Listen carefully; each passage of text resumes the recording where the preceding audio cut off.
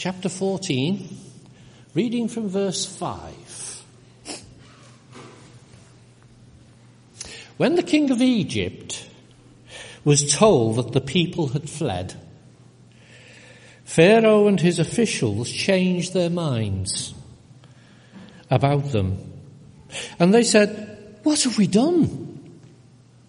We have let the Israelites go and have lost their services."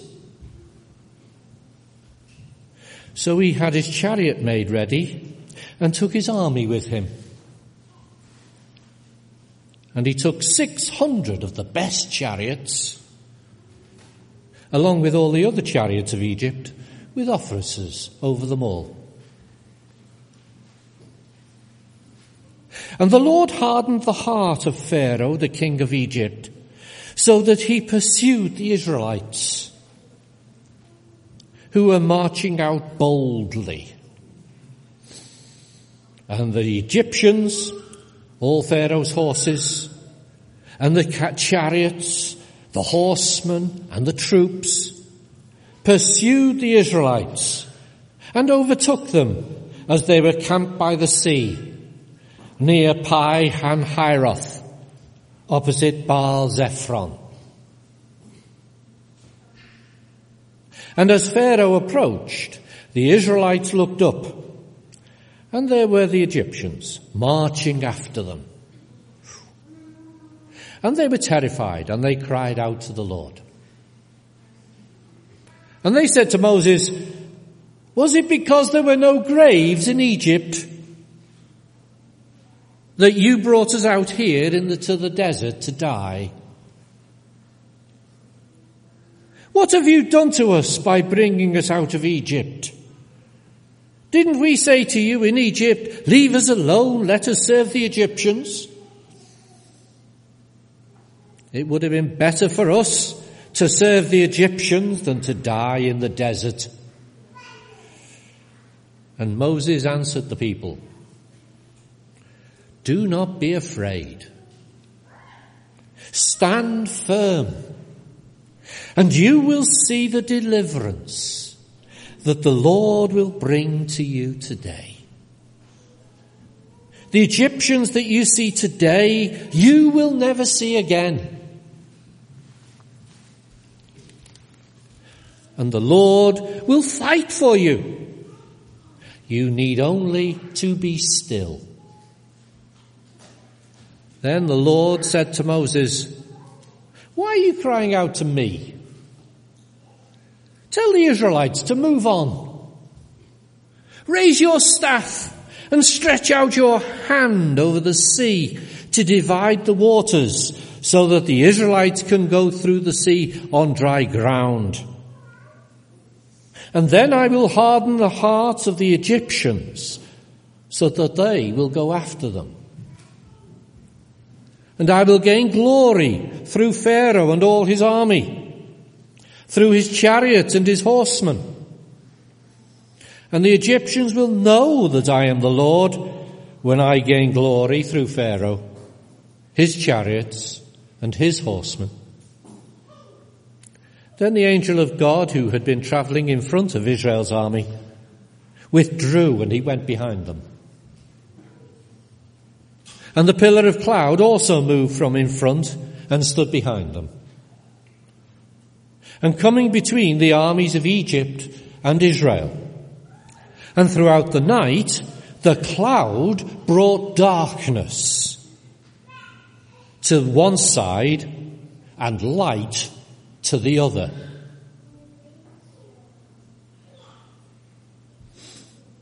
So neither went near the other all night long.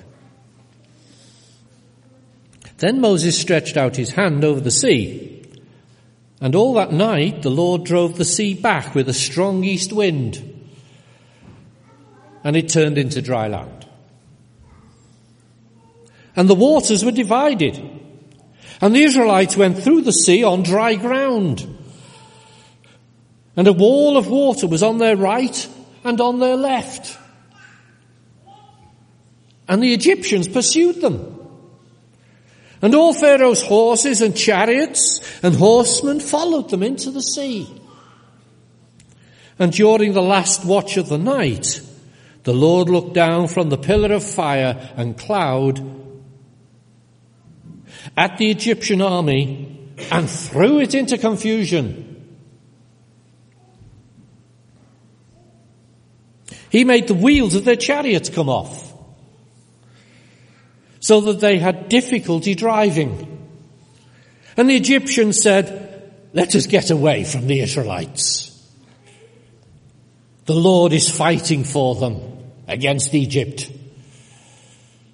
Then the Lord said to Moses, "Stretch out your hand over the sea, so that the waters may flow back over the Egyptians and their chariots and their horsemen." And Moses stretched out his hand over the sea, and at daybreak the sea went back to its place. And the Egyptians were fleeing towards it, and the Lord swept them into the sea. And the water flowed back and covered the chariots and the horsemen. And the entire army of Pharaoh that had followed the Israelites into the sea, not one of them survived. But the Israelites went through the sea on dry ground, and a wall of water was on their right and on their left. And that day the Lord saved Israel from the hands of the Egyptians, and Israel saw the Egyptians lying dead on the shore. And when the Israelites saw the great power of the Lord displayed against the Egyptians, the people feared the Lord and put their trust in him and in Moses, his servant. Pleased to be with you all this morning. It's lovely to be back here among friends at Lum. I'm going to speak this morning about the crossing of the Red Sea. It's a famous story, and thanks to Robert for reading it so well, it really came across the drama of it. And it was what we might call Moses' first and last day as a lifeguard. I'm glad someone finds that funny. But more seriously, God had a rescue plan for his people to get them out of Egypt. So I want to look at his rescue plan for his people and how he rescues us today. He knew what he was doing. He hadn't abandoned his people. It seemed to them that all was lost as the Egyptians were coming towards them, and they lacked faith and cried out to God. And they asked Moses why he had brought them into the wilderness to die. And they blamed God and they blamed Moses because they didn't know God's plan and felt they would have been better off where they were in Egypt as slaves. They lacked faith, which was pretty understandable given the situation they were in. They thought they were going to die. And Egypt had been their home, hadn't it? You can understand why they perhaps wanted to go back there. It wasn't ideal. They were slaves. It wasn't great there, but it was probably better than the situation they felt they were in. And sometimes it's easy in life to feel that we might have been better off where we were, back where we were a few years ago, where everything seemed rosy. And it's not easy being displaced either. I'm sure they'd lost their homes, even though those homes weren't ideal. In my background, many of you know my dad was a Baptist minister. He's a retired minister now. And we moved house quite a few times in my childhood. And when I was 17, we moved from the northeast of England, in South Shields, where my dad was a minister, down to a little village in Herefordshire. I think Eric and Carol visited, didn't you, on holiday and visited the church there. And when we got there, I was happy to go because I really felt my dad had been called to be a minister there. I knew it was the right place. But my sister went back to university after the summer, so we had quite a nice summer settling in, and then she went back up to Glasgow. And I was there on my own. I'd lost my sister because she'd gone, and I'd lost all my friends, really, and I had to make new ones. And to be honest with you, I didn't make any new ones during that first year, and it was really tough, and I got a bit depressed. And, you know, I struggled through that first year, and then at the beginning of the second year, we were there in the September. A young man turned up in the church, and bearing in mind this was a village, pretty isolated in Herefordshire, 20 miles from any big town, and there were no young people in the church.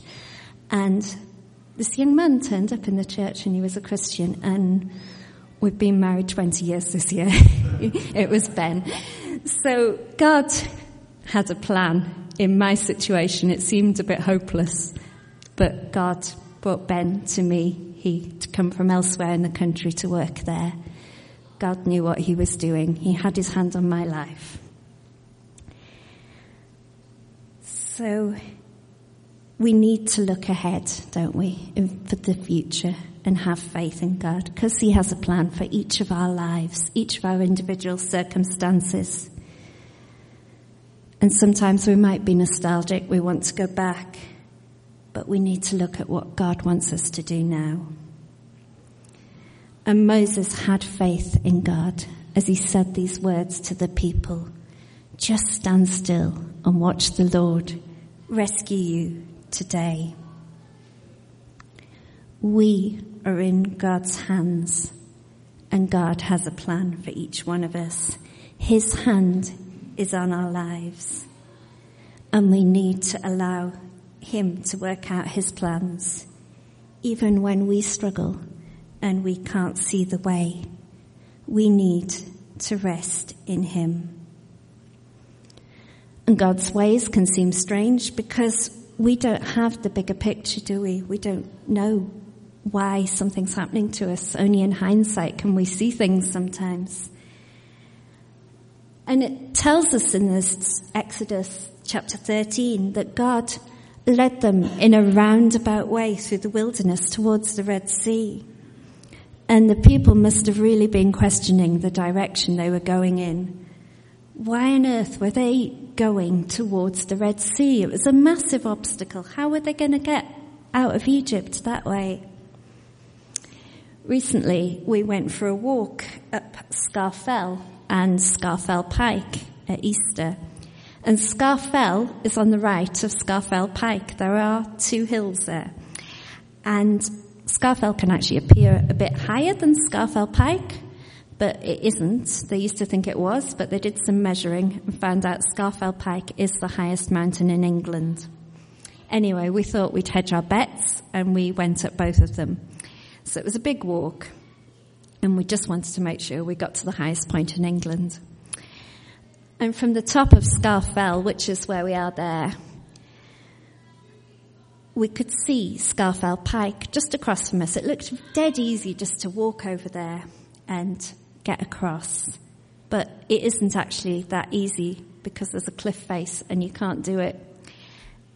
So we had to walk down part way to go back up Scafell Pike, which was a bit disheartening, to be honest with you.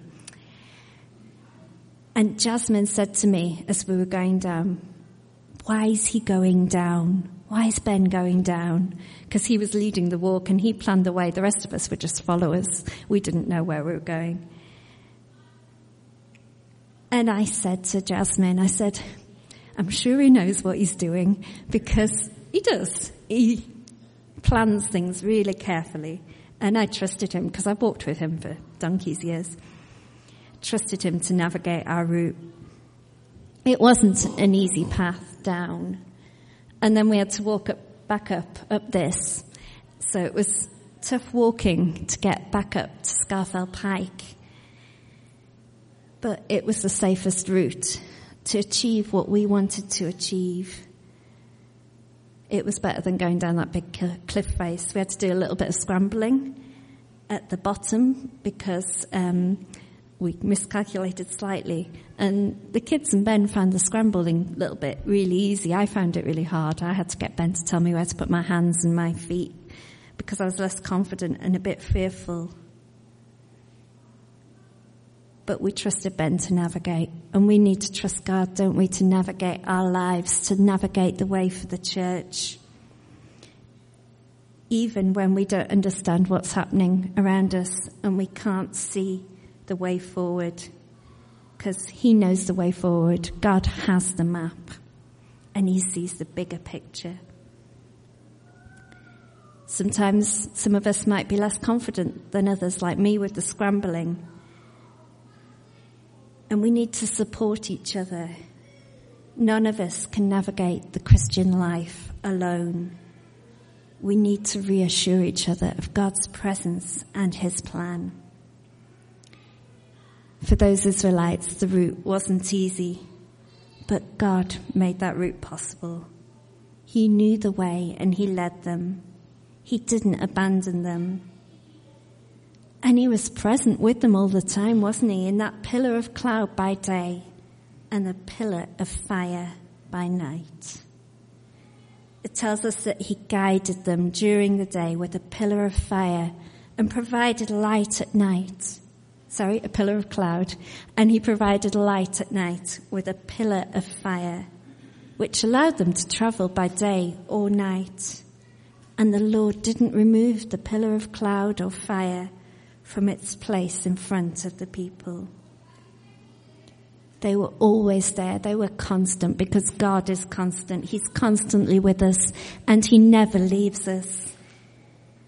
And he was leading them day and night. Isn't it wonderful that God leads us day and night? All the time he's with us. He's there for us. So there were two primary missions of the cloud. Firstly, to guide the people.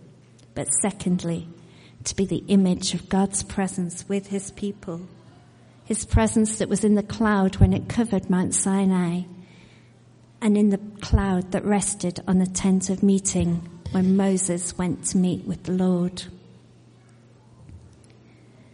He was always with them, and he's always with us by his Spirit. When we feel alone, when we are afraid, when we are in those wilderness experiences, when we don't understand what's going on, what on earth is happening, God is with us by his Spirit, showing us the way.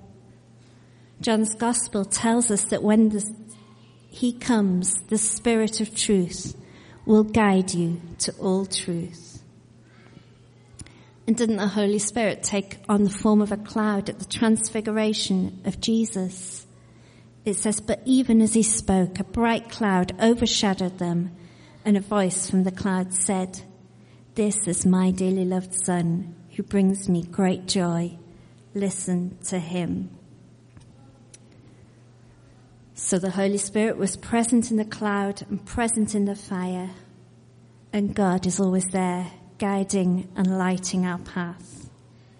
Now we're probably not going to find that we've got a great big pillar of cloud and fire in front of us.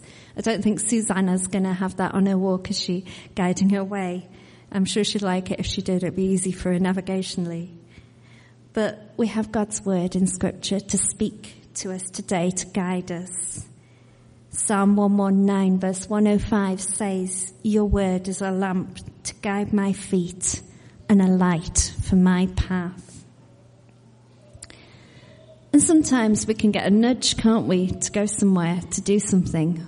We can feel a spiritual calling to go and speak to somebody, or God directing our path. When I was at university many years ago, I went to Canterbury Christ Church College. I did a religious studies degree there, and I went to the local church the first couple of Sundays, and it was okay, but I wasn't really feeling that was where I wanted to be. And then I went to a freshers' fair, and I signed up to join the chamber choir at the college. And I didn't know this, but the chamber choir's role was to actually sing for the services once a month. You had to dress up in like cassocks. It was all a bit weird and Anglican for me, coming from a Baptist background. But anyway, I went and did it. And then the next Sunday, after I'd been to that service at the chapel, I didn't really know where to go to church. I thought, well, shall I go back to that church that was okay, or shall I go to the chapel? And I walked out the halls of residence. I didn't know which way I was going to walk. I was very confused about the whole thing, but I felt a strong pull towards the chapel. And that was where God wanted me to serve him. I became the chapel warden in my second year, and I did a lot of things there, and that was where God wanted me. And sometimes he calls us and he makes it clear that he guides our paths. Next thing I want to talk about in this passage is God's sovereignty, because he displayed his sovereignty in his great escape plan for his people. He said, I will gain glory for myself through Pharaoh and all his army, and the Egyptians will know that I am the Lord. We learn how Pharaoh changed his mind. He pursued the Israelites after he had let them go. He was extremely stubborn. There'd been great suffering in Egypt through the plagues, and it took the death of the firstborn sons of Egypt, and in fact the death of Pharaoh's own firstborn son, for him to eventually have had enough and to call Moses and Aaron and say, get out. He'd absolutely had it with them. But even after that, he pursued them. And God used his stubbornness to display his sovereignty. And we need to remember that God is sovereign over the powers of this world. When we see corrupt leaders who just want power and don't care about the people they're there to serve, we know that God's power is greater. We're all a bit fed up of Brexit, aren't we? And however you felt about Brexit, whether you want it or not, it's not going great. And we need to remember God's got his hand on that. We don't know what's going on. We haven't got a clue. The politicians haven't got a clue. But God does. God's got his hand on it. He's sovereign. So when we don't know what's happening in the world politically, we need to remember he's in control.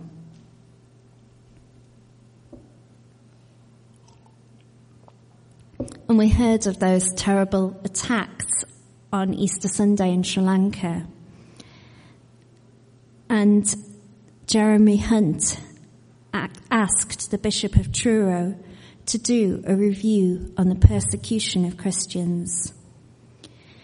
And his report found that Christians are the most persecuted religious group, with acts of violence and intimidation becoming more widespread. He warned that in parts of the Middle East, Christianity could be wiped out as people flee persecution. And Mr. Hunt accepted the findings that the persecution of Christians was near genocide, and said, I think we've all been asleep on the watch when it comes to the persecution of Christians. And those Christians who are being persecuted, they're some of the poorest people on the planet. And in the Middle East, the population of Christians was about 20%, and it's now down to 5%. We need to pray so much for the persecuted church, for those Christians around the world. Many face death. They don't have the freedom. They won't understand their suffering. They won't know what God's plan is. But they've got faith, and we need to pray for their protection. I was looking into this, and I went on the Open Doors website, and it talks about how an Open Doors worker attended a service in Sri Lanka a week after the attacks. And they said that initially Sunil, who was another Open Doors field worker, mentioned that there wouldn't be as many attendees as normal. You can imagine he was expecting everybody to be frightened off. But he thought there'd be about 10, and there were about 20 to 25, with some new believers as well. And the worker was touched by the courageous faith of that small congregation. And he said, if there's one opportunity that God has shown me while here in Sri Lanka, It's the opportunity for myself to see his precious, devoted remnant. The bombings, though horrific, have made a distinction between those who shrink back and those who stay on and persevere. It's also showing me that we're on the right track in prioritizing the strengthening of the Christian family in Sri Lanka. We don't understand the persecution of Christians, but we can have faith in a God who has a plan for his people. He is a God who parted the Red Sea, and he has control over all things. He is sovereign, and we can trust him, even when things seem bleak. It tells us that Moses raised his hand over the sea, and the Lord opened up a path through the water with a strong east wind, a wind that blew all night and turned the seabed into dry land. So the people of Israel, they walked through the middle of the sea on dry ground with those walls of water on each side. And we read that it took all night. We read that it took all night, so it must have been a strange experience as the Egyptians pursued them into the middle of the sea. We can only imagine the fear they must have had, but also the awe and wonder at what was happening as that water went back for them. I think the closest experience I've ever had to crossing the sea was when I crossed the causeway over to Holy Island many years ago. I was on a Scripture Union holiday when I was about 15, and we crossed the causeway, but we didn't do it in the day. That would be too sensible. We did it in the dark, about 11 o'clock at night. It was our last night treat for our holiday. Strange treat, you might say. I could feel the soggy sea bed under my feet, and I didn't know what was under my feet because it was dark. It was memorable. It was a strange experience. They took us back for hot chocolate afterwards, so it was all quite jolly. But I don't think that compares to anything like the experience of the Israelites. We didn't have an Egyptian army pursuing us, for one thing, or a pillar of fire guiding us, or those walls of seawater. It's interesting that the Red Sea was the Sea of Reeds, so it might have been full of plants. And there's various theories about the location. It's thought now to perhaps be the Gulf of Aqaba on the western coast of the Sinai Peninsula. And divers have actually found coral-encrusted bones and chariot remains in the Gulf of Aqaba. It was previously thought to be the Gulf of Suez, but over the years, divers searched that area in vain for artifacts to verify the biblical account. And researchers have studied the maps of the region and archaeological records and topographical features where such an event may have been possible. And they settled on an area south of the Mediterranean Sea where some oceanographers say a branch of the River Nile drained into what was called the Lake of Tansis, a coastal lagoon 3,000 years ago.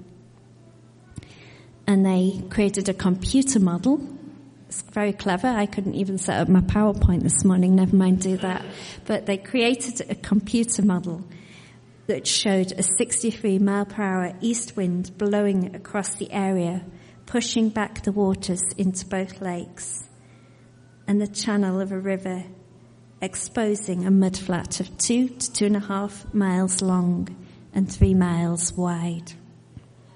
And as the winds died down, the waters quickly flowed back, which in theory would have drowned anyone on the mudflat. It's interesting. And we don't know exactly what happened, but we do know that God did it. God planned it, and he knew how to get his people across that sea away from the Egyptians. He is sovereign, and he led them to a place of safety. The Red Sea was a massive obstacle, but God used it as an opportunity to display his sovereignty and to rescue his people. And he can overcome all the obstacles we face today, all the things we worry about. He will overcome them. He's in control. God has a plan for his people today, for us here in Rosendale, and for that persecuted church in the Middle East, for the church in Sri Lanka. I believe God has a future for the Christians there. We need to trust him. We need to have faith. In verse 14, Moses said, "The Lord will fight for you today. You need only be still." It's wonderful, isn't it, that we've got a God who fights for us, someone who fights our corner. In Psalm 46 verse 10, it says, "Be still and know that I am God. I will be exalted among the nations. I will be exalted in the earth." In an uncertain world, he is sovereign. We can be still and we can trust him. Now, I'm not saying that doesn't mean we don't have to act and move forward and try things. We do. We need to act. But we can rest in his promise for the future. God had a rescue plan for the Israelites, and he has a rescue plan for us through his Son, Jesus Christ, who died and who rose again to defeat death for our salvation. He loves each one of us. He cares about our individual paths, and we don't need to be afraid. I was listening to Rod Bevan preach last Sunday, and he was talking about how ancient shepherds walked in front of the sheep. They led the sheep to good pasture. And God goes ahead of us like that pillar of cloud and fire. He's ahead of us, guiding the way. He goes in front. He cares about what jobs we have. He cares about our families, and we are in his hands. Had a funny phone call from my sister the other day. I often have funny phone calls from her. Usually her little boys come on and they're all chatting to me and it's chaos. But she phoned me up on her mobile during the day. I thought, that's a bit strange. And she goes to a church in Wootton Bassett, where she lives. And she was sat with Simon and Phoebe, who were our PACE team. They were our original PACE team members with Meredith. I'm sure you remember them. And it transpired that Simon is now the youth worker in her church. And he'd been there a few months, and my sister had only just discovered that they knew us. So she put them on the phone, which was quite nice. And I had a little chat with them. But they've just got married, and they've settled there in Wootton Bassett, and they're serving God. And I thought it was lovely that we've been part of their journey. Those 3 churches in Rosendale, we've got that PACE team, and that young couple have started their lives. So we were instrumental. God had a plan for them. We have a God who leads the way. We can fear all sorts of things in life. We can shy away from new challenges. But instead, we need to trust God, who is sovereign and who is our rescuer. Amen.